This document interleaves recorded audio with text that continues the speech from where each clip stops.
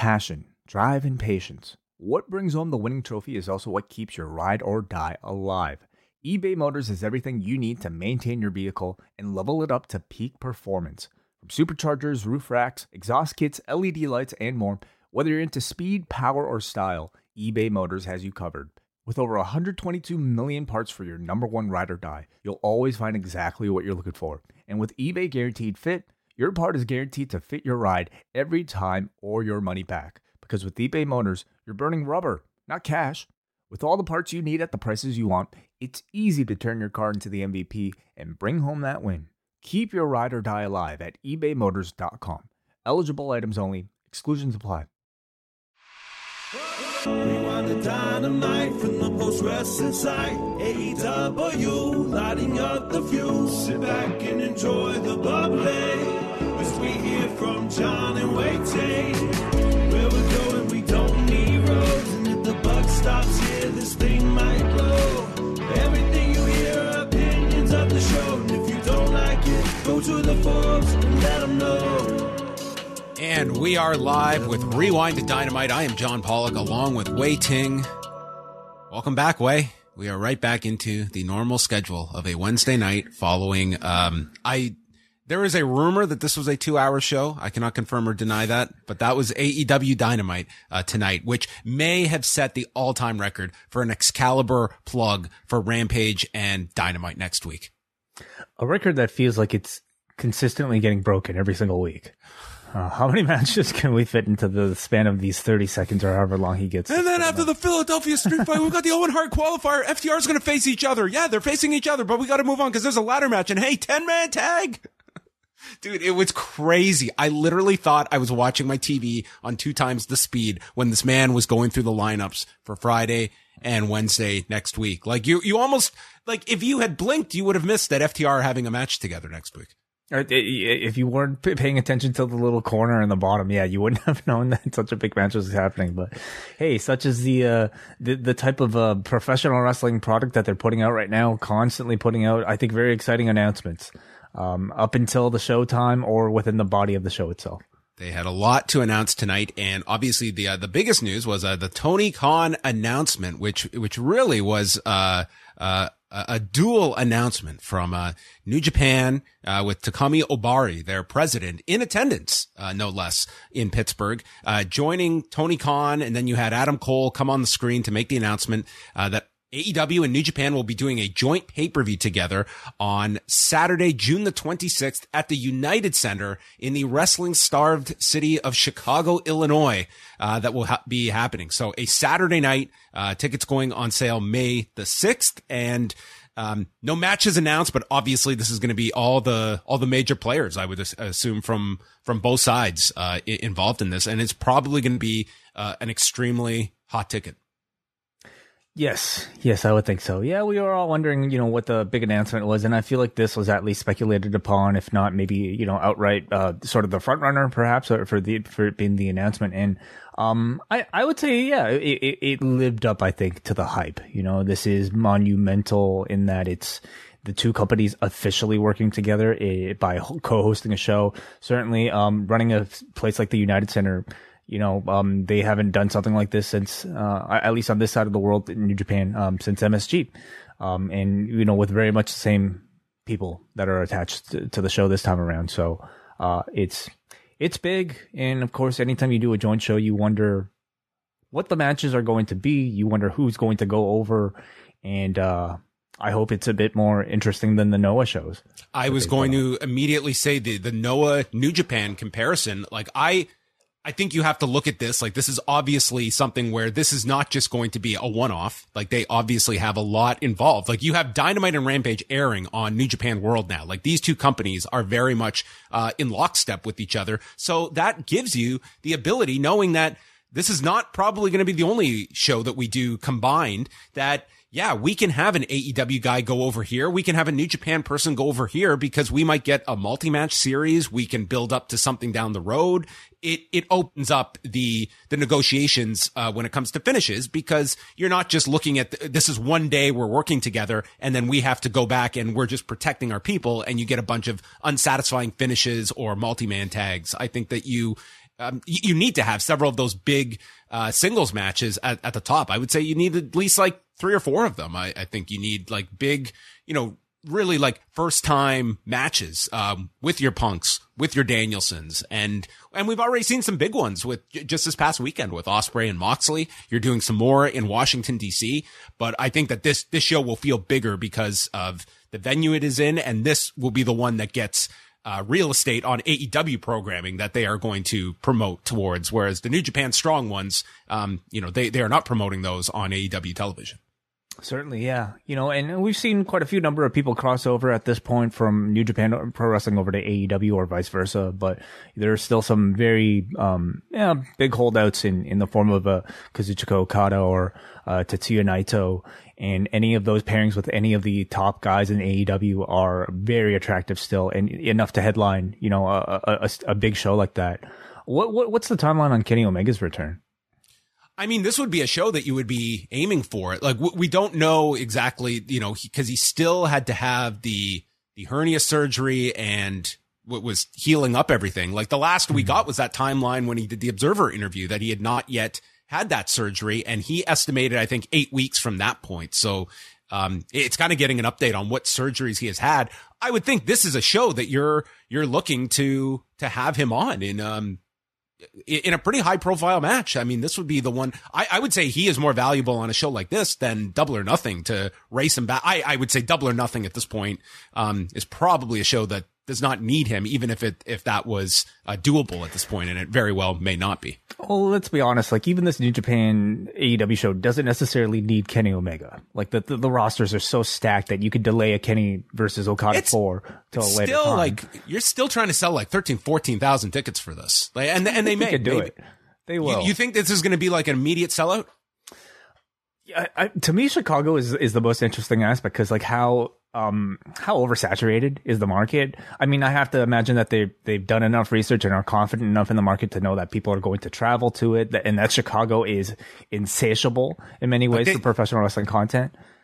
They did sell this arena out for a promo with Punk without even it was like a wink and a nod that he would be there, no less. I would imagine this is going to be a pretty in-demand ticket. If they have an immediate sellout, I won't say I'm stunned, but I think it's at least a question. Like, it's a very big arena. And you may, it's going to be interesting. Let's just put it this way. If they don't do well just based on the announcement alone, I have full confidence that like Tony Khan will work with whoever he needs to put in a very attractive match up there, up at the very top to drive those sales. Yes. So they also noted in the press release that it will be available on pay-per-view through Fight TV, and then fans in Japan can watch it on iPay-per-view on New Japan World with live Japanese commentary. So this is kind of like, the fourth pay-per-view in AEW schedule. Fifth, I'm sorry. Yes. Yeah. Fifth. And they should be doing this, honestly. Mm-hmm. Like, I think the market will support more than 4 pay-per-views from AEW. And this is right in between, you have months until All Out, if you're talking Labor Day weekend, that to do a late June show, I think it makes a lot of sense. And to do a concept pay-per-view on top of it, that it's not so much, burning through programs that exist in AEW. Like, you can do interpromotional stuff that you're not taking away programs from Dynamite for this new pay-per-view either. And this is right before the G1. Or is it in the midst of the G1? What do we? No, it's a couple weeks before the G1 starts mid-July. So this will be a few weeks after Dominion and right before the G1. So like 2 to 3 weeks after. And I would say it's a lock that we're going to see minimum one AEW representative in the G1. Absolutely. Yeah. And that could come out of this somehow. Like, I was talking to Karen about it. I like the idea of one big outsider from AEW rather than, multiples. Like, you could do 2 or 3, but to just have like the one person, and a big one too. Like, if it were to be a Danielson or someone of that stature, that every match is going to be, like a dream scenario because it's so novel. Yeah. Like Aaron said, I think they should be putting a lot of that effort, some of those G1 spots, to the New Japan Strong guys who have really, and this will be a great showcase for some of those guys too, who might not necessarily be getting the exposure that they want to, strictly on New Japan World, for instance. But, I think the G1's looking to be pretty interesting this year, between the possibility of, the AEW involvement, the Strong involvement, maybe at this point Ring of Honor involvement, if that's continued to be a thing, maybe some CMLL involved. I mean, what happens with all that? I guess, on the Mexican side of things with all of these relationships. Yeah, and you've also got the Best of the Super Juniors coming up. That starts May 15th. I mean, you might even, like, just what the lineup of that is going to be, regardless of, like, an AEW involvement, just international talent for that Best of the Super Juniors, that people are going to be looking towards. So, yeah, this got a pretty strong response tonight. I think that the ticket demand will be high. I think this, like, Chicago, like, beyond being a great wrestling city, it's a great destination spot of, like, just to fly through. It's a very easily commutable city that no matter where you are in the country, to get to. And of course, for merchandising, like having pro wrestling tees there is probably always, a consideration. The timing wise, we might as well move to Chicago, you and I, John, if we want to, do some live coverage of professional wrestling between this and All Out and whatever else. I am sure that there are plenty of people in the Toronto area in Canada that will definitely be looking at going to this. It's only like a 14-hour drive if you go around the, it depends the route. The lake. Yeah, there's the long way and there's the much longer way. And it's always great to check ahead of time before you get on the super long path to Chicago. But there you go. So, I'm sure we will be talking about this, tomorrow on the news show and beyond as they, start to get into, match announcements and such. It looks like they'll just put tickets on sale without any matches announced. I mean, they could announce a match. They have until May 6th. Do you think they'll announce anything more, or do you think that they'll just put tickets on sale with, like, the concept itself as the sales point? Well, listen, they announce like 15 matches per episode. I don't see why they couldn't throw one match out there for this one, but it really is more of a concept show that I think kind of sells itself. But I do imagine, because I think they like to at least announce some matches, that you'll at least get one or two, or maybe they'll just, continue to roll them out as the weeks, go ahead. But it's a big arena, and like AEW doesn't typically disappoint in big arena settings. And same for New Japan Pro Wrestling. There's a lot of pressure on them. This is like, I think a big show that they need to be successful. We all remember the reputation coming off of, you can maybe point to Ring of Honor being much of the culprit for, Supercard of Honor, or what was that? G1 of Honor? What did they call that? G1 Supercard. G1 Supercard, for perhaps, not receiving the best reputation, but, they're working with very different people this time around. And I think they have to put their best foot forward to rehab a lot of their image. And this is also going to really just show the muscle of AEW domestically. Like, you can take Moxley and Will Ospreay, and granted, they sold out the arena, but you're talking 2,200 tickets they sold for that. You put that exact same match in an AEW setting, it's selling a lot more tickets with AEW promoting that and behind it. And the show, I think, will be proof positive of that. And of course, the concept of New Japan involved, but I think you can look at the difference between AEW and New Japan Strong. It's more advantageous for both companies that the biggest matches be done in a setting like this. Agreed. So let's get into Dynamite tonight. Anything you want to go over before we chat Dynamite? We do have Wai's big return today on the news show, if you want to check that out, as he got reacclimated with the world of wrestling news.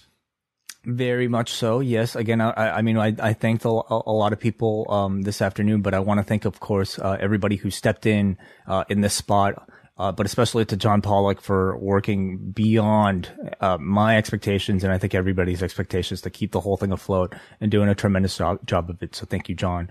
But yeah, tomorrow we've got the return of the wellness policy. It'll be me. It'll be Jordan Goodman. Damian Abraham will be joining us to talk about cannabis, and we'll be making this show available to everybody. So if you simply go to postwrestlingcafe.com right now, in fact, you can find the Zoom link tomorrow at 3 p.m. Join us. Make sure you have your questions, or just simply if you want to say hi in the chat room, 3 o'clock tomorrow on Zoom, Post Wrestling Cafe, look for the link. And then in the evening, Post Wrestling Cafe patrons will get MCU later, talking about Moon Knight episode 4. I don't know if you've been watching this, John. Not a second. This was one of the craziest Disney Plus MCU Marvel types of episodes that I've ever seen. So there'll be plenty to talk about between me, WH, and Mike Murray will be joining us. The three of you. All right. Well, look at that. It's the BMV special. It is the, some would say 3 different personalities rolled into one. It's always that and then some. I would say WH counts as a minimum 2. Yeah. So looking forward to that on Thursday. And then, Friday, we will be back live right after SmackDown with, after Rampage, because we're back to the normal time, this coming Friday, with Rewind to SmackDown live for all patrons. So tune in 11:05 Eastern, with Wei Ting and I reviewing both of those shows, which will feature Adam Cole and Tomohiro Ishii on Rampage. Yeah. Unbelievable. Just like that. So let's get into tonight's show from Pittsburgh. The Peterson Event Center, WrestleTix noting over 5,700 tickets out as of this evening. So just below what the capacity was that they had set up. And my favorite opening match performer, CM Punk, comes out. I would be happy if we get a Punk opener every single week on Dynamite from now into eternity. Yeah, it's for AEW Rampage, for AEW Dynamite, and I guess Rampage. It is the highest profile spot, and he is the highest profile guy on the show. Yeah. So it's CM Punk and Dustin Rhodes, and Jim Ross notes at the beginning, this city is where his late wife is from, and notes it's a very emotional night being here. Punk is out in pink and black, and all I can think about when I hear Bret Hart and Pittsburgh is the promo about where he would stick the enema. So I don't know. Maybe that was a nod here. That Bret really didn't mean it. It's the pits. So, Punk slips out of a head scissors and goes for a bow and arrows. A nice escape by Dustin. And then Punk ducks a crossbody and Dustin crashes to the floor and injures his knee. And Punk goes to the floor, rolls him in, and Rhodes goes for an up kick, nailing Punk in the shoulder. I love the spot. He kicks him in the shoulder and Punk is like, son of a bitch, that hurt. And then he goes after the knee. He's like, I was going to be a nice sport here, but fuck you for kicking my shoulder. So now he's going to target the knee. And he just played like subtle heel throughout the rest of the match because this crowd was behind Dustin as like the veteran trying to hang with, I guess the youthful 43-year-old CM Punk. Yeah, the young up-and-comer CM Punk. I mean, it's not often in AEW that you have CM Punk wrestling a man, 10 years his senior. But it was a very effective story that they told here. Yeah, I really liked it. And it was just based off, just attacking Punk's shoulder. So Punk's shoulder he sold it throughout the whole match as Dustin was injured by the knee. And there's these leg kicks from Punk. During the picture-in-picture, actually, we even got Punk doing the Goldust mannerism as he was playing to the crowd. So just kind of solidifying how the audience should be responding to him. And Dustin hits the 10 punches in the corner, but his knee gives out and the camera's right on him. It yells, shit. And Punk misses the step-up knee. There's a code red by Dustin, and there's a 2 count. Punk tries to get him up for the GTS, but he can't hold him, and Punk has to resort to a chop block to the knee before applying the figure 4. They're trading slaps in the position, and Dustin is able to reverse it over. Some great stuff here. Dustin stops a springboard clothesline, hits the crossroads, but that's not going to be enough in AEW. He has to follow up with a pile driver. Big reaction as Punk kicks out, and then Dustin points up to the sky. He's setting up with the jabs for the bionic elbow, but it's stopped with a roundhouse kick. Lifts him for the GTS. Dustin counters with a sunset flip attempt, but Punk hooks the leg and gets the deep cover. 17 minutes and 26 seconds, and afterwards, their cooler heads prevailed, and they hugged and shook hands. I just thought this was a really, really great, fun opener between these two, and the audience seemed really engaged. Like, it was a very simple story that was told, but man, I thought this match was structured so well, and I really liked watching Punk here as like the subtle heel in this match. He's been, I think, showing a great deal of versatility in these opening matches en route to, his World Championship title challenge as he's building up that record. And, you got to see him play a bit more heel here in a setting that this crowd completely bought into. And so much of that is because Dustin Rhodes is such a tremendous babyface. His selling, I thought, was fantastic in this match. And, they told a really simple story with, methodical work over each other's body parts, very good, varied offense from CM Punk. engaged is how exactly I would describe this crowd, in that, like, I don't know if they were exactly loud the way you might hear for, you know, like a Punk match, or sorry, a Bucks match, or a Darby Allin match in the main event here. But you have to remember, this is the opening match, and you can tell they were very engaged because, you know, out of nowhere, they're quiet, and then they're chanting, "This is awesome." And I felt it was not an unwarranted "this is awesome." It felt very much to me like a Japanese crowd, where they were focused on the body part work and following the story and the narrative throughout the whole thing. And when it was time to react, they reacted. Yeah. Afterwards, again, they shook hands, they hugged, and as Punk is walking up the ramp, out walks Hangman Page, and the two just meet face to face at the top of the ramp. And then Punk goes to the back, and that's all we need to see. And that is our direction, Hangman Page and CM Punk. So I just thought this first half hour was terrific. Loved the match. And at the end of it, you know, Page has now gotten Adam Cole out of the way. Punk has gone through all of these challenges, and this is the collision course that we have set for, presumably Double or Nothing. Yeah, well, when you look at the rankings, I mean, there really is no other candidate that would make any sort of sense but CM Punk, and it's almost as if, like, AEW weren't really afraid to no pun intended, like, show their cards here for Double or Nothing, because it's time. It's time to, you know, put the visuals out there together. Brian Mann needs some footage for that next video that he's setting up, and it's time to whet the appetite for Punk versus Page. Yeah, and listen, there's a really intriguing argument about, you know, putting this title on Punk. I think this is going to be a really big main event by the time they get there to Double or Nothing. I think Page, going toe to toe with this guy on the microphone in the lead up to it. I think there's a lot you can do, and you've got plenty of time, to do so. This pay-per-view isn't till May 29th. So lots of time to build this one up. Wardlow arrives earlier in the day, and Mark Sterling is there with AEW security, and every time he shows up, he is now to be escorted to the locker room in handcuffs, then taken to the ring. He will be unhandcuffed for his match. He can do the match, and then he will be escorted out of the building.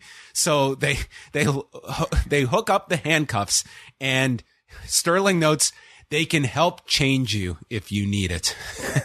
And he says that MJF has a message: "Eat, pig." And Wardlow responds, "Oink, oink, bitch." This new thing where he's now like Hannibal Lecter being like wheeled down to the ring, and then, dude, they have just hit everything with Wardlow that I think it's like been really clever what they have come up with. And these crowds are so into him with just this whole presentation of him. I completely agree. On paper though, like, I think it's really ambitious. Like, imagine like pitching in a meeting, "Hey, like, here's this guy who is basically our Goldberg. We're having him squash everybody, but we're going to have him have this ridiculous contractual stipulation that has to force him to be in handcuffs so that he can come wrestle the match." And then, like, it takes a metaphor. He is handcuffed in this contract. Sure, there you go. But it's like, it wouldn't work with anybody, right? And I think, again, it tells you maybe the confidence that they have in somebody like a MJF and also Wardlow. Being tremendously likable, being able to deliver these sort of performances that they need out of him in the ring, and the exits with him leaving in handcuffs are really just the absolute perfect thing especially when you see these reactions. And his charisma is coming through in this role too. Mm-hmm. I mean, that should not be overlooked here, because I agree. I don't think you could just put anyone in this type of role and it's going to generate this reaction. But this crowd, like, this is like, you go to an AEW show and the Wardlow part, like, that's a significant part of the show to engage the crowd. In Pittsburgh too, on the road too, they actually did a lot of explaining about how Pittsburgh is sort of the territory that he grew up in as part of the IWC promotion that's out there. Yeah. The next match, this was a late announcement right before the show. Bryan Danielson, Jon Moxley, and Wheeler Yuta taking on Dante Martin, Brock Anderson, and Pittsburgh's own Lee Moriarty. And we have William Regal on commentary, and the brawl begins before the bell even rings. Yuta is in with Dante Martin. Dante was just fantastic in this, I thought. Mm-hmm. I mean, just such a contrast to like Wheeler Yuta and Danielson. He's just flying all over the place. But Yuta goes for the bow and arrow, and he hooks the nose of Dante, which is our callback when Regal was, noting Danielson doing the same thing to Trent Beretta and the value of that. He gave the tip to Ricky Starks Bucks, but obviously Yuta taking this lesson and putting it into good use here. Just crazy speed here. Dante is leaping all over the place. Regal is reminiscing about when Brock Anderson was born, when they mentioned Double or Nothing, that he went on like a 3-day bender once with Arn Anderson in Vegas, and he's still looking for his liver. And they go through the break. Brock is sent into the steps by Yuta, so he's selling the shoulder. And each of the Blackpool Combat Club take turns with Anderson. Finally, Lee Moriarty comes in, and he's just running wild with a PK to Yuta on the floor, springboard crossbody, and of course the crowd is into Moriarty. He applies the Border City stretch on Danielson and gets out of that with a shoulder capture suplex. Dante's back in. He leaps to the top rope just effortlessly and then dives onto Moxley on the floor, comes back, goes for a double springboard and nearly loses his balance, but regains it and finishes this. He flips over and is caught with a bulldog choke. This was goddamn remarkable. It's the save that is the most memorable part. You know, like absolutely. You think he's finally going to bail on one of these, like physics defying spots, but saved it last second. Lee, he's in the bulldog choke. Moriarty kicks at Moxley. Danielson stops Moriarty, and then all three members of the Combat Club are drilling each of their opponents with strikes. The audience is going wild, and it ends with the paradigm shift on Dante, and Moxley pins him. 808 and heartbreak for hometown hero Lee Moriarty. Very nice. Yeah. So, you know, it's been several weeks now of this Blackpool Combat Club. We've seen Brian and we've seen Mox team together and develop this style that carried on what Mox was working on, in my opinion, just getting in there, being aggressive, and then getting out. They turned it into a tag team formula. Now they turned it into a trios formula with Wheeler Yuta falling in line and just starting aggressively, quick tags in and out, violence. You know, that's exactly really the only way to describe it. And it's tremendously entertaining. It continues to be. I'm sure it will be when you add 5 people into the mix. You know, it's wonderful how the show manages to mix so many styles. And I don't know if I necessarily would have said that at the beginning of Dynamite, but, you know, 3 years in, like, everybody is able to do something a little bit different. And this Blackpool Combat Club's style of these sort of matches, to me, are one of the most exciting things in professional wrestling right now. Not only do they, you know, of course, elevate each other, not only is Wheeler Yuta elevated, but in my opinion, even the job squads that they have to face, they have to keep up with this pace. And I thought Brock Anderson was a lot of fun to watch. Dante Martin trying to keep up with this pace and somehow stealing the show, even as he's getting beaten up, was great to watch as well. So, man, I love this faction. Yeah, it really does feel like they are setting the table for trios titles. I mean, they've said as much, and I really think that you look at so many, like this tag division is so ridiculously deep that I think just having that trios division at this point, because there's so many tag teams that they have that third person. That's the option, whether it's a Wheeler Yuta or Eddie Kingston with Santana and Ortiz. There's many different options. See, it's great, but I think they should just go to New Japan and take the Never Trios titles. You already have a pretty shitty set of trios titles already. So why don't you at least give them those titles some life and some value, rehab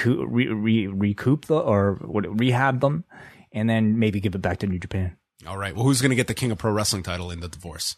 Ooh, Danielson or Mox as King of Pro Wrestling champion would be really interesting.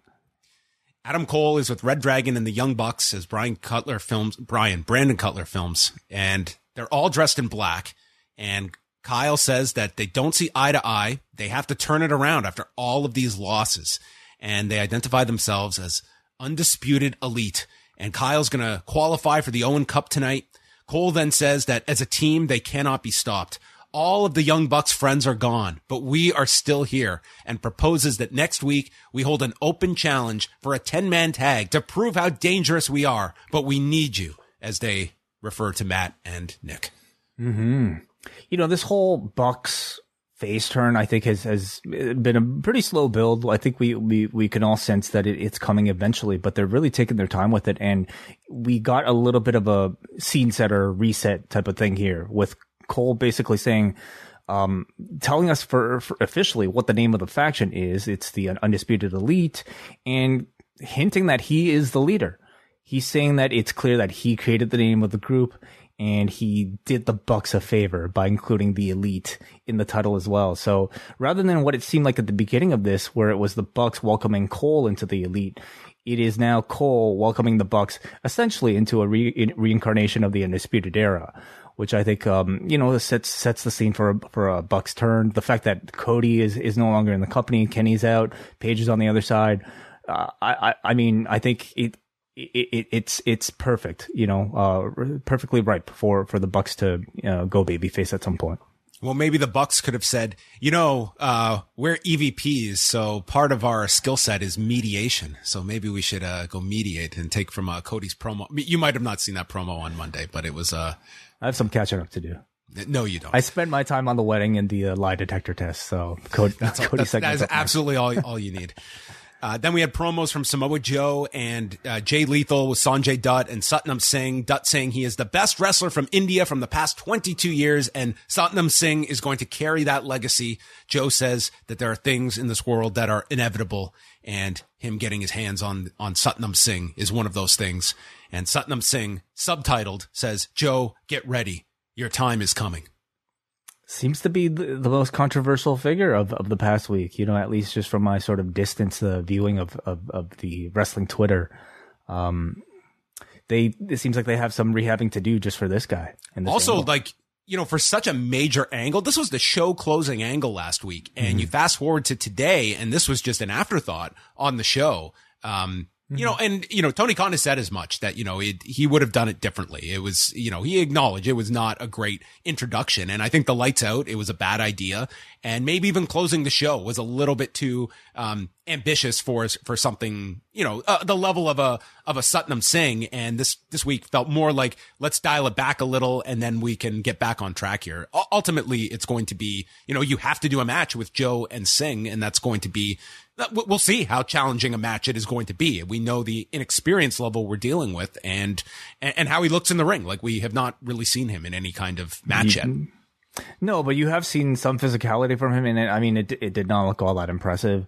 But hopefully they, keep that same tact with him as they have with some of their other inexperienced giants. They're kind of unfortunately having to, dig themselves out of a hole now because of the bad reputation and the stain that is on this angle coming off of last week. So, we'll see if they, we'll see how they rehab it. And at least it's in good hands with like Joe and Jay Lethal around. Then we did the announcement of the pay-per-view on June 26th, with Adam Cole also adding that he'll face Tomohiro Ishii on Friday's Rampage in an Owen Hart qualifying match. And he also has a special friend here that wanted to say hello. And Jay White walks onto the stage. Tony Khan's reactions here were just priceless. And he says that the last time New Japan partnered with someone, he single-handedly sold out Madison Square Garden. And this is not about New Japan, but the Undisputed Elite and the Bullet Club, because it is still our era. Yeah.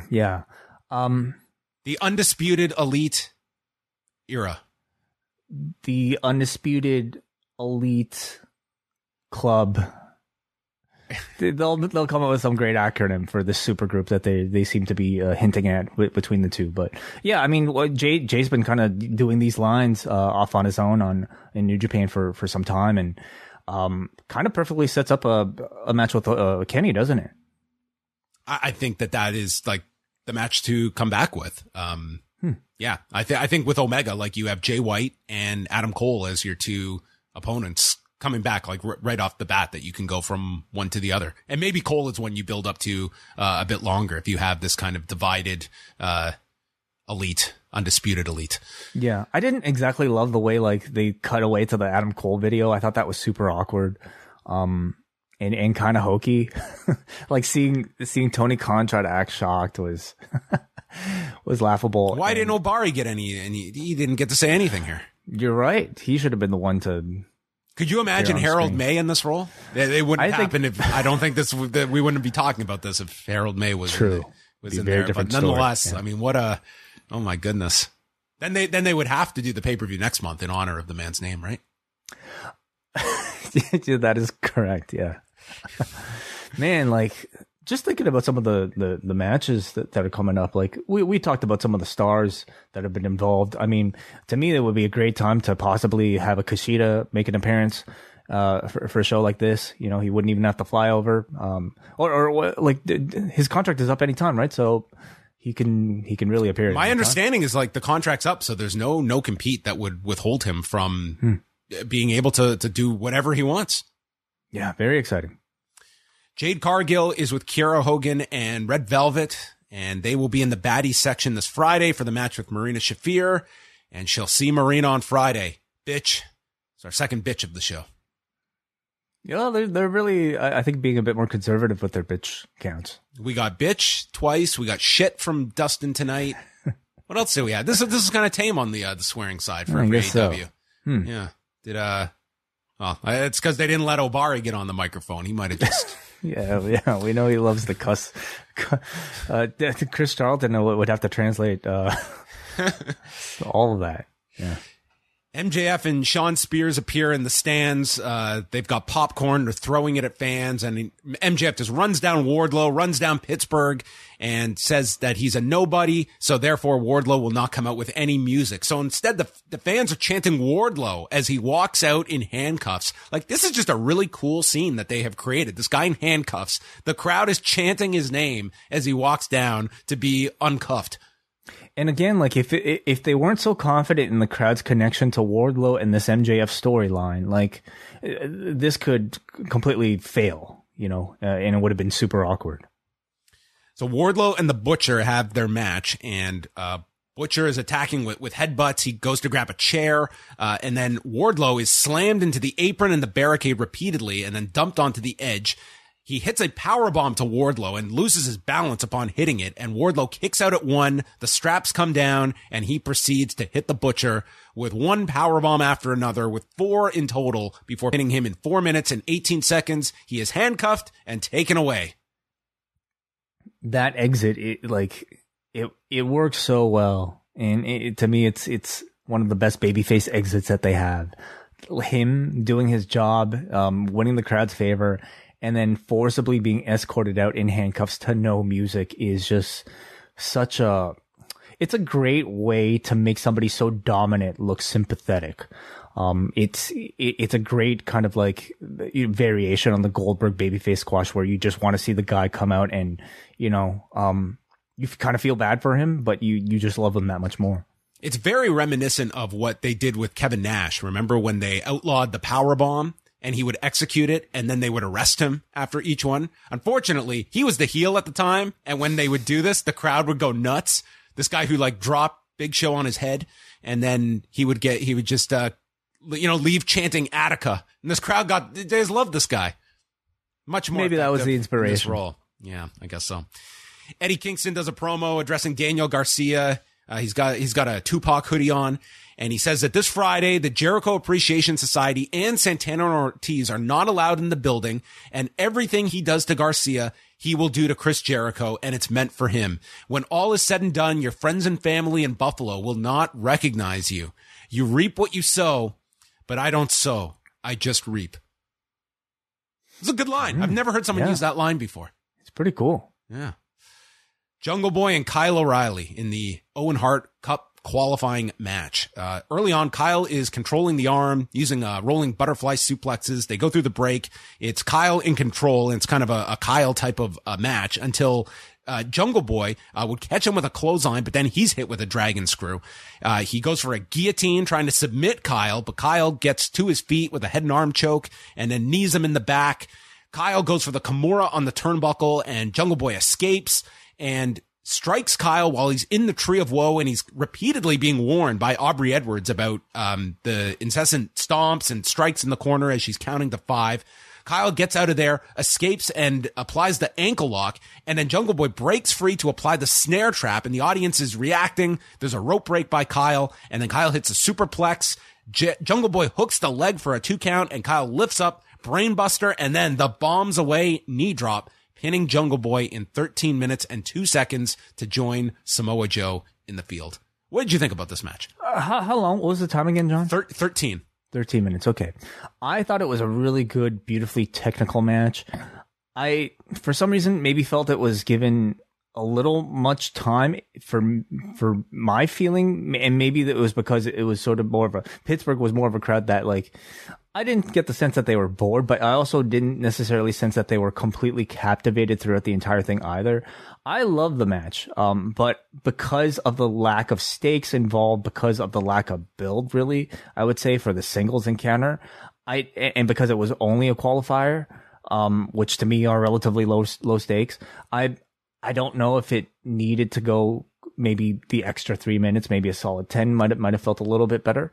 But I think with more build, with more clear, like single stakes attached, to me, like this would be like a pay-per-view show stealer potentially with a more invested crowd.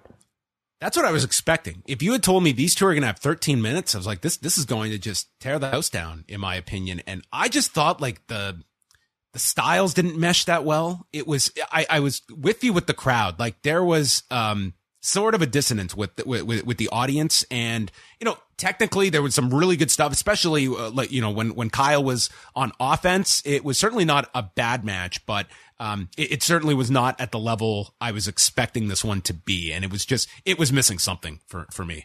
So. You know, like again, to me, like I feel like under a different type of context, you know, again with more backstory, maybe with a crowd that recognizes the appeal of this match. Tony Khan described this as a dream match to him, and I think if you give the proper shine to it, like if they let's dial things back maybe a year ago, and let's say that the two companies, the real Forbidden Door, NXT and AEW are putting a joint show together, and you're going to put some match up on the undercard. To me, Jungle Boy versus Kyle O'Reilly would perfectly fit on a card like that, and in front of a crowd with the idea that these are two guys who have never met before, and you would expect would match up really well together. I think they would have torn the house down. But on an episode of Dynamite, it just kind of felt like another match, and maybe 13 minutes was this late into the show wasn't enough for this crowd.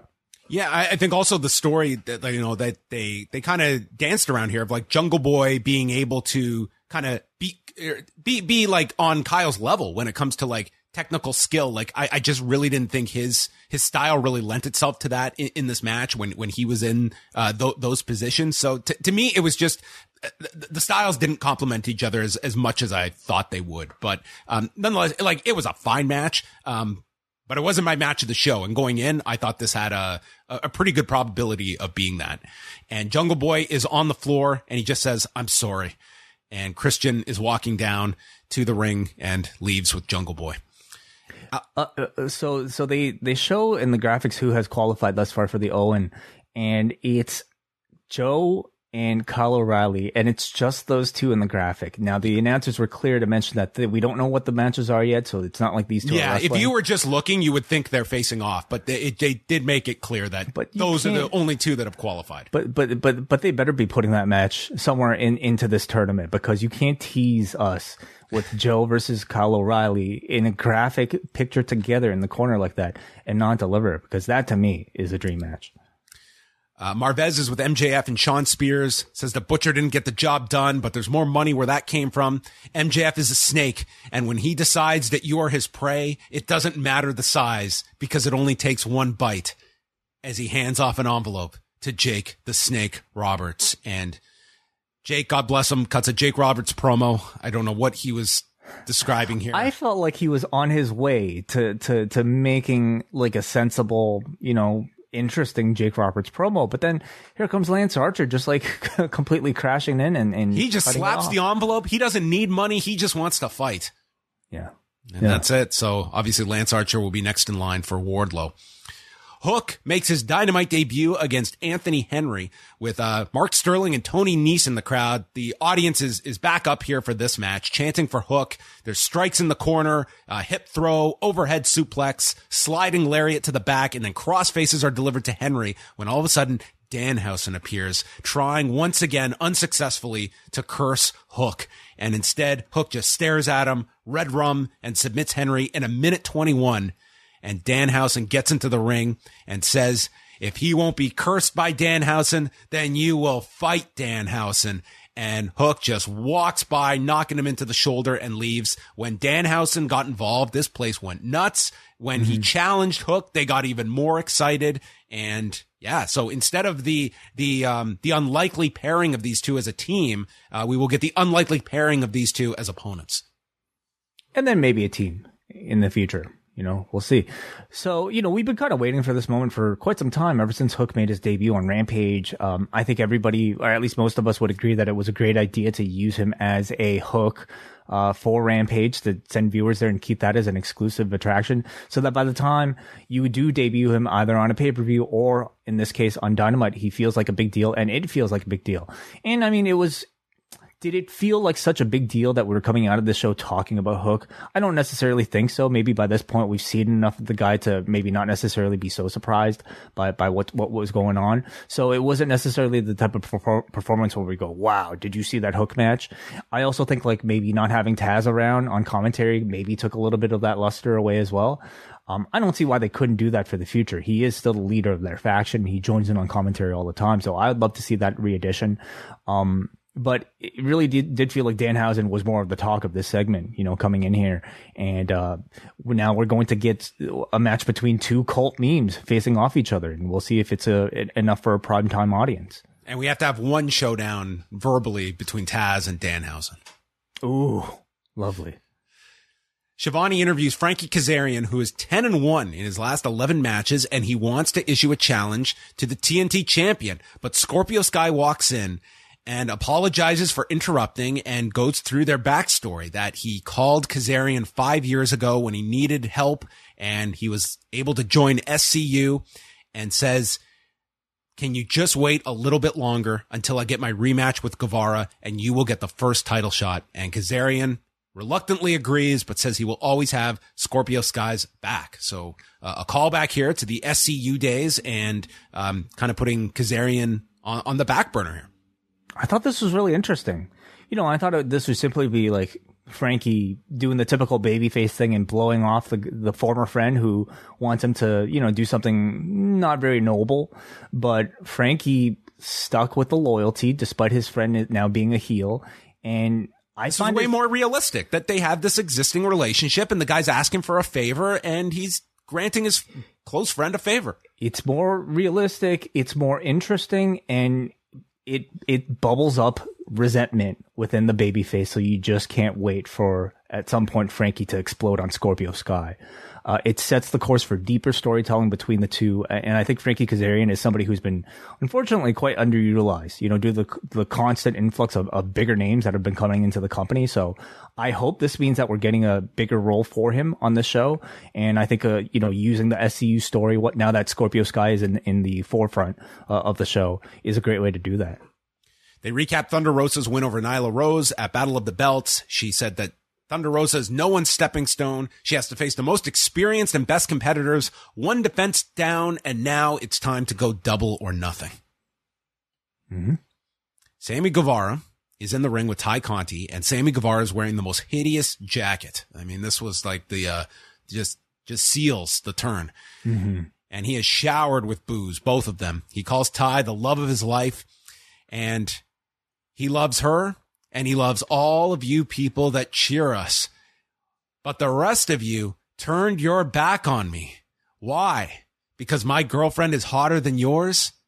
Well, be mad, they both say in unison.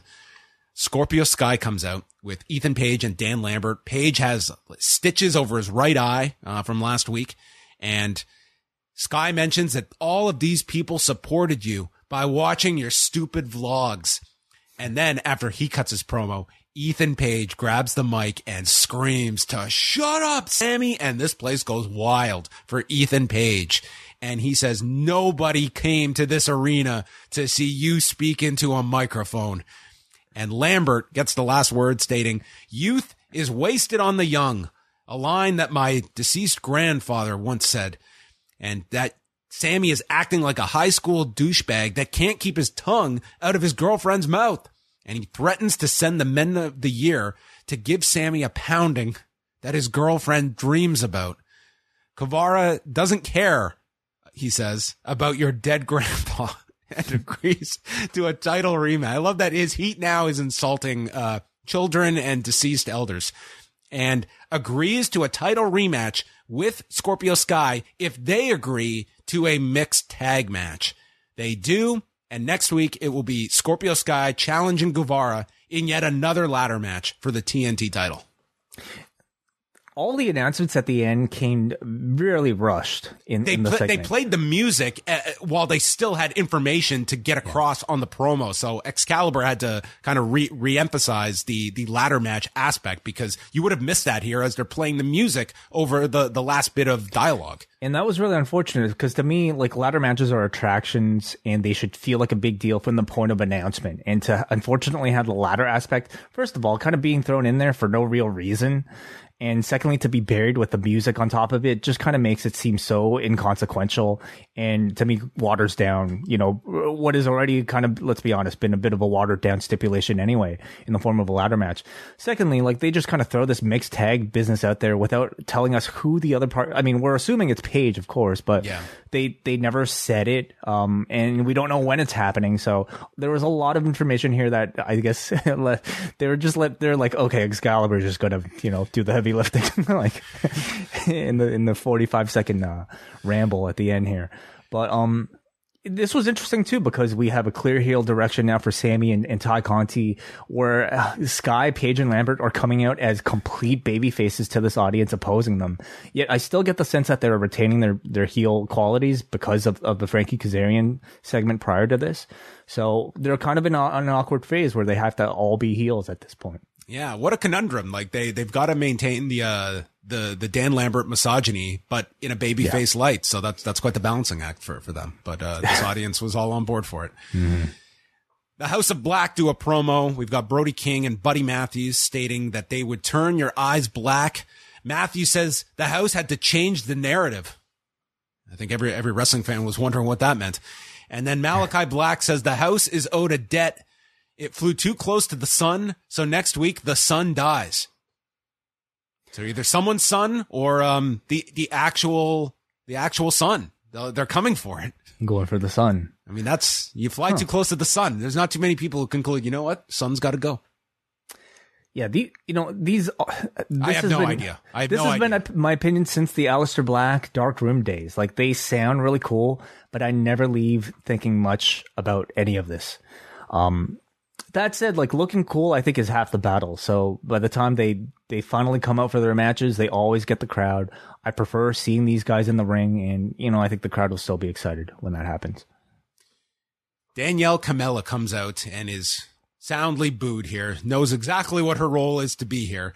And then out comes Dr. Britt Baker. They do the big swooping shot from the rafters as everyone's getting to their feet with the towels, very much out of Punk at Money in the Bank as he walked out. This place is just going insane for Britt Baker. They've all got their terrible towels. She's out with members of the Pittsburgh Steelers. Her parents are in the front row.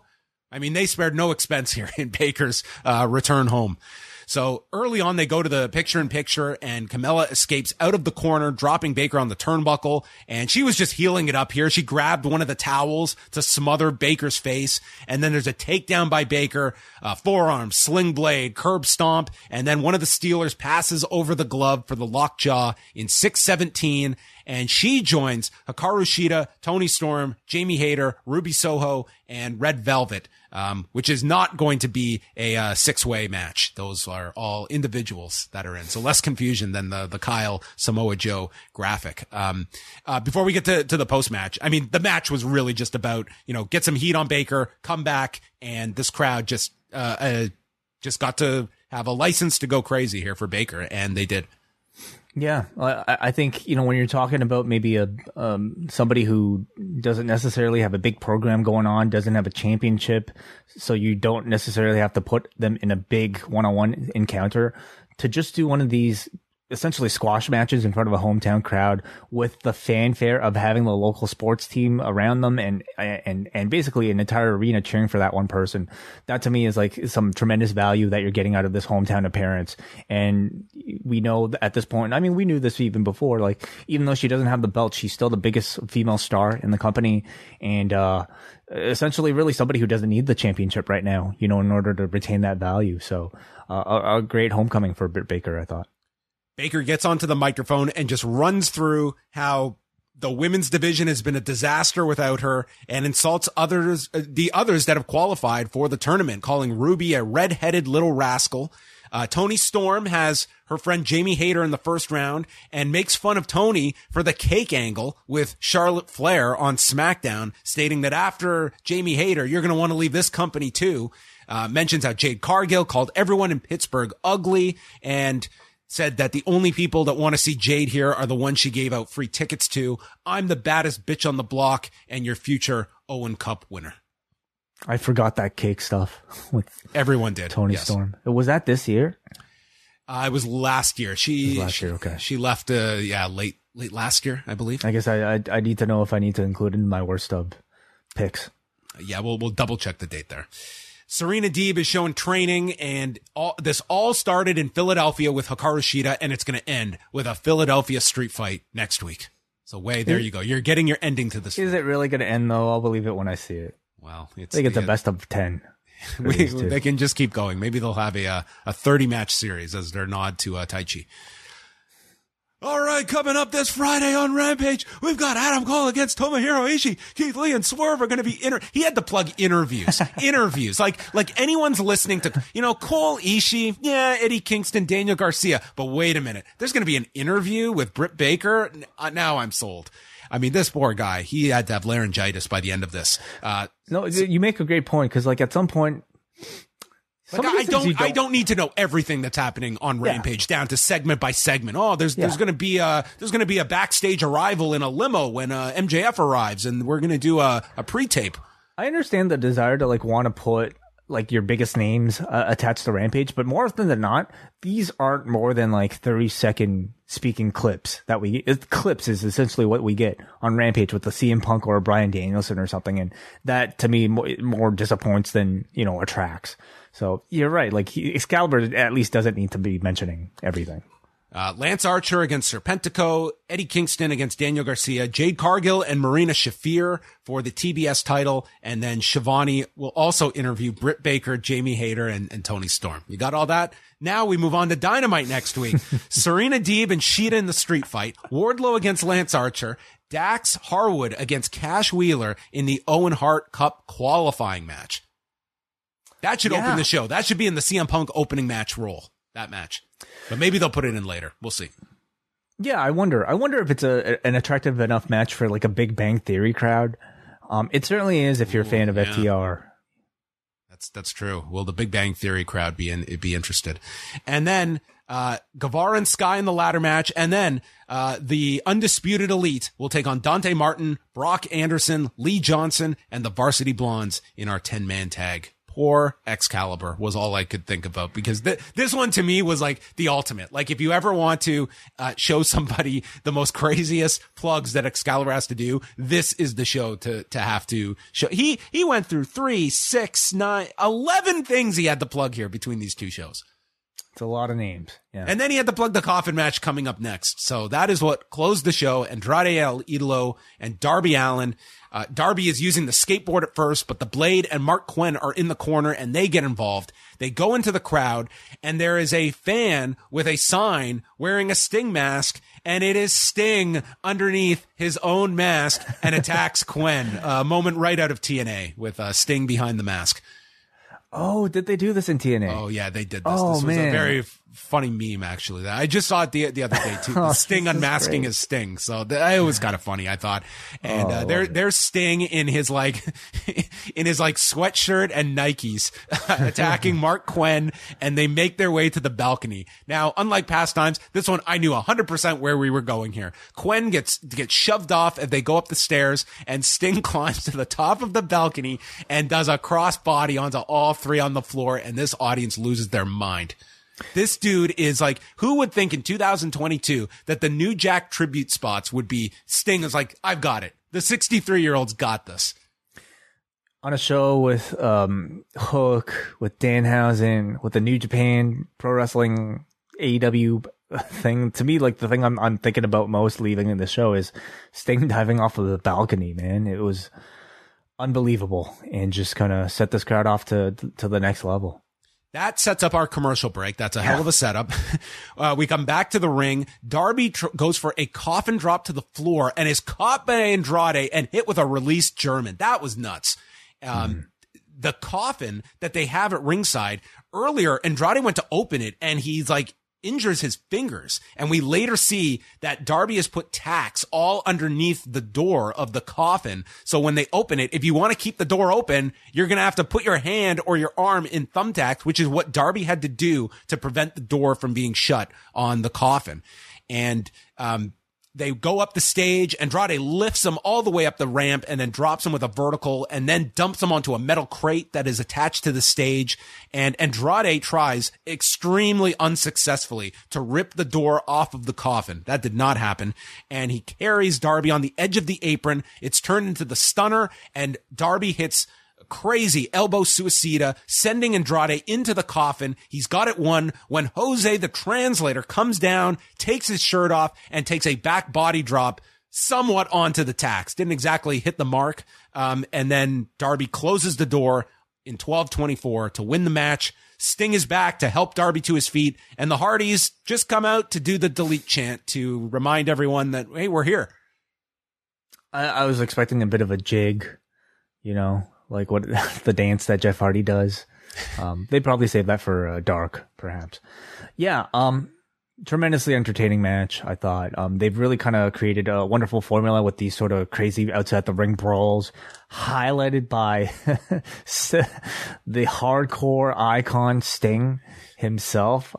Just tremendously fun. And you have Darby Allin here, who's willing to just basically bounce everywhere for Andrade, who looks like a monster when he's going up against the little boy in Darby Allin, because he's just gotten so jacked and he wrestles a style where he's just, you know, called upon to throw Darby Allin around. It's a lot of fun, and this match was no different. Darby getting his win back. Yeah, I mean, this was kind of your Darby Allin main event special where he goes all out. You had the Sting spot in there that was a highlight for this crowd as well. Like an entertaining, just nonstop action type of main event that you have come to expect with Darby when he is put into these positions. It was not my match of the show. That distinction goes to Punk and Dustin Rhodes, but overall, I mean, this was one of those dynamites where it just felt like there was a lot on this show, but there was some great wrestling. I really enjoyed that 6-man. The Baker stuff was tremendous.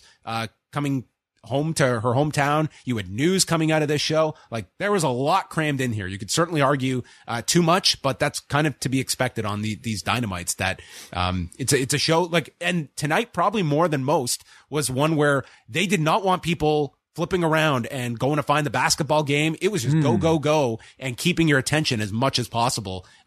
It was a very, very fast moving show, and there's good and bad to that, but it's a show that there is no downtime. It's a show that I always struggle to try to find a bathroom break in the midst of, because it's just like when one match ends, you go to the back for an interview, then you come back with the next match, and they don't even go to commercial after the entrances. They start the match. And they start the match, they might give you maybe a few moves here and there, and then they go to commercial. And you know what? Like, the action is really good within the body of these commercials, so that this Andrade Darby thing, like they were doing full out stuff during the picture in picture. Yeah. Like, there's very few clean breaks during Dynamite where there is not like a picture in picture. Right. And for a recapper, it is somewhat miserable. But as somebody who's just watching the show, and if their tactic is to make sure you don't flip on the basketball game, I think it's very effective. And I'm sure there's a reason why they continue to produce their TV this way. It's because it works. It's ADD style television for a crowd that, you know, they're very nervous about changing the channel. So we'll see how this one does in the ratings. Yeah, they were going up. There were 3 games tonight in the NBA playoffs, so that is likely to play a factor in all wrestling, but Dynamite for sure. So there you go. That was tonight's episode, and we will go to some feedback. Yeah, we got some super chats to start us off. This one comes from Brent, who says, Was that Excalibur or the Micro Machine Man? I don't know. There was nothing micro about what he had to deliver. It was How many people even remember the Micro Machine Man at this point? Like that's an 80s commercial. I think our demographic will remember, but man, imagine like would your child ever know the wonders of the Micro Machine Man? Probably not. No, I don't think so. All right, we go to DJ Depression. Hope you feel better, DJ. He sends a $5 super chat who says, do you think they'll strap Punk? To me, it seems like Page has been really cold since his title win. I wouldn't say that. I mean, his matches to me have delivered in a big way every time out but this is going to be the most significant program since winning the title from Omega by far.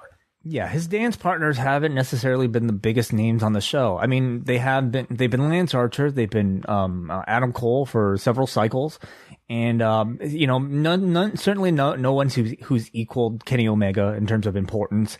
You're not getting that until now with CM Punk. So to me, this is a big test of Adam Page, and the idea I think is to through time eventually bring Page up to that level. So it's going to be tough to expect like in one championship reign that he's going to feel like a star on the level of Punk. And like you said, John, there are a lot of good arguments to put the belt on CM Punk, and it's something I can see them doing by the time Double or Nothing comes around. But I wouldn't completely rule out Punk being the type of person to say, hey, like this makes no sense. I shouldn't be taking the belt off of this guy. You can make the argument Punk doesn't need a championship, especially if you want him to be a leadoff guy on Dynamites. You can have championship matches like at the start, but I think the champion also doesn't wrestle as often once they have the world championship belt. So do they want to change that up? I don't know. There are a lot of questions, but it's a tougher match to predict, I'll say. I look at it like this way. Like there is the argument that, hey, we're still building Hangman and a big win over CM Punk. That's further building his stock up.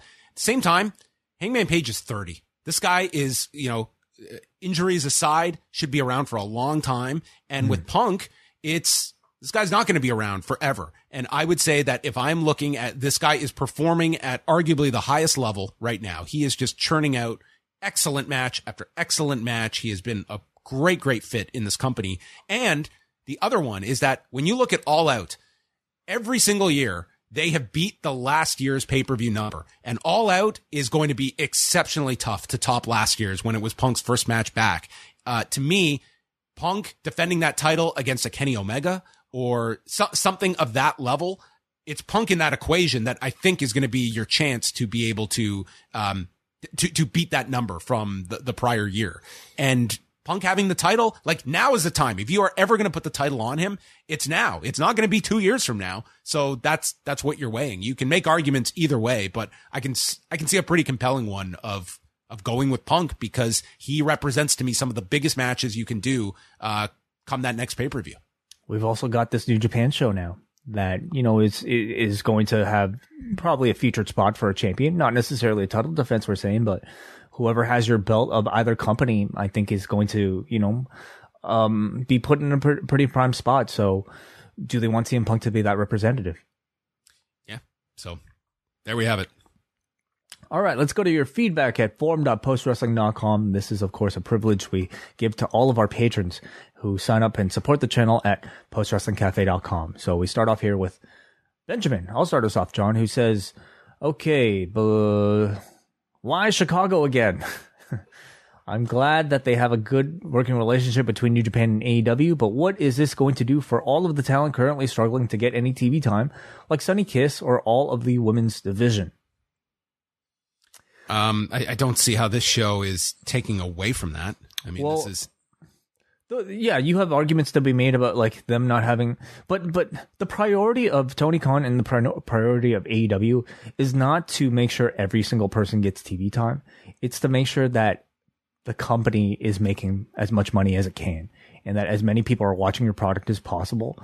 And if that means sacrificing, undercard time so that you could feature Kazuchika Okada, ultimately you would think that everybody would benefit if the company was doing well. Yeah. That's what this is. Like, this is, that's what a promotion is going to be doing. And yeah, it's not going to mean every person is going to be divided and getting the same amount of television time. And yeah, there will be TV time dedicated to promoting this show. This is also building to a fifth pay-per-view that should mean that much more revenue for both sides, essentially coming out of it. We have next up from Patrick. Jealous of anyone in the Chicago area with all of the loaded AEW shows they get. And while the name is very on the nose, Forbidden Door could be an extremely fun show. It'll be curious to see if it's mainly tag matches like Noah and New Japan earlier this year, or if they do some big singles matches. I would say running a building of this size, you cannot headline that with just multi-man tags. And quite frankly, the novelty of that, of just AEW and New Japan talent being in the same ring together, you've got to have at least minimum one big kind of, your Danielson Okada, your Omega Okada, something of that level to carry this as a pay-per-view on top of it. So I think that, you need to have that. As for Dynamite, I thought it was a fun show, though the pacing did feel off tonight, especially with Kyle O'Reilly and Jungle Boy, the Rush, Ty, and Sammy ATT promo, and even the main event to a degree. For what it's worth, the women's division feels like it has a lot going on right now, with Baker making a big return, the Owen Hart Cup starting, Jade Cargill against Marina Shafir, Jade now having Velvet and Kiera Hogan with her, Sheeta and Deeb in a Philadelphia street fight, and the active building of Jamie Hayter versus Toni Storm, and Paige Van Zandt versus Ty Conti down the line. Definitely feels like a lot of progress is being made on that front. And if you could put Punk against anyone from New Japan at Forbidden Door, who would it be? Well, somebody that Punk has already teased on social media from weeks back at this point is Kazuchika Okada. So, I mean, that is the dream match. But hey, like if we have a potentially CM Punk as world champion with Kazuchika Okada as IWGP champion, I don't see them doing the singles match. Just because that's almost too big for a first show, meaning like you're guaranteed a bullshit finish. I could see the two of them in a tag team scenario on both sides, perhaps. Maybe by that point, like that could very well be you have both are champions of their respective promotions. So and at the very least, I expect Okada to be champion at that point. Yeah, I would too. But to me, like if one of them didn't have the championship, it makes the likelihood of a singles match that much more possible. But if they were both champion, I just don't know. As well as these two companies are working together, I can't see a satisfying result coming out of that singles match. Yeah. I mean that's all stuff that you have to figure in as well. Like these shows are, even when, you have two companies on the same page, like it's still tricky when you're putting these shows together and what the vision is for one versus what's the vision for the other. You can map this all out. But yeah, I do have like high hopes of this card being one that is going to be satisfying just because of the scope of this, not just on pay-per-view, but the tickets that you have to sell for this and that understanding. Like you are not booking a United Center if you know that you cannot put a match that is going to fill that kind of a venue or run something smaller. There's certainly many options in that area. Man, a match I would love to see right now. I know like people might want to see like, Danielson like a singles capacity, but I personally, I wouldn't mind seeing it all like a Blackpool Combat Club versus Suzuki Gun with like Techers and Suzuki on the other side. Like, or you could get the United Empire now because you've already kind of started that with Moxley and Ospreay. Like that's ready made that you could do. Wow. Whether it's a 6-man or a tag match. That's certainly an option. I could actually very well see that. Like Ospreay picture like an Ospreay and Jeff Cobb against Moxley and Danielson, or you throw in like Hanare and Yuta on either side. Yeah. I'm just like I'm just fantasy booking at this point, but like, man, I'm just throwing names out there. We haven't really seen Hiromu Takahashi involved in too much of this Forbidden Door stuff, and like I'm just trying to picture personality matching, and him versus Darby Allin I think would be crazy. Those two just doing vignettes together. Maybe Darby Allin could sleep in Korakuen Hall for 28 hours. Danhausen and Taguchi. Danhausen Taguchi would be fascinating too. Yeah. Yes. Anyway. All right. We're having too much fun. Fantasy booking. We go to Jay from Colorado who says, okay, I changed my mind. Now that they are leaning into the heel stuff, I like Sammy and Ty together. It just works better as a heel act. I'm willing to give them time to evolve it. Also, Dan Lambert is fantastic, and every time he talks, an angel gets its wings. Yeah, I don't know. I don't know about that. Sammy and Ty. Okay, so another interesting thing while we're on the New Japan subject, do we see women on this show? You have to, right? If it's AEW and if it's a pay-per-view, I feel. And well, New Japan, I mean, you have the ability. I mean, it's very much promoted as New Japan versus AEW. Like you could incorporate if you wanted, like I don't like it would have to be like Stardom, and I really don't see Stardom being inserted into any of this. But why not? Wouldn't that be amazing? You could do your own thing down the road with Stardom. Yeah, that's true. You're right. Anyway, we'll probably chat more about this tomorrow.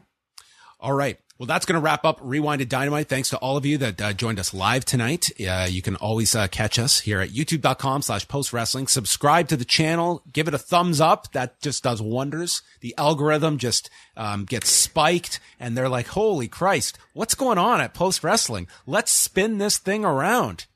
Every time somebody hits thumbs up on a YouTube video, an angel will get its wings. That's right. Way gets his wings, and he just flies. It takes him, the momentum carries him to the next day. So anyway, do all of that great stuff. We're back on Thursday, 1 p.m. Eastern time with the Post Daily News Show. And then check out the Wellness Policy at 3 p.m. Eastern time. The man is jumping right back into it with 3 shows tomorrow. Yeah. I'm making up for lost time. Trying to catch up to you. Oh boy. Kidding me? Yeah, I'm down to the one. One's my max. So that is it, everybody. We will chat with you on Thursday. Good night.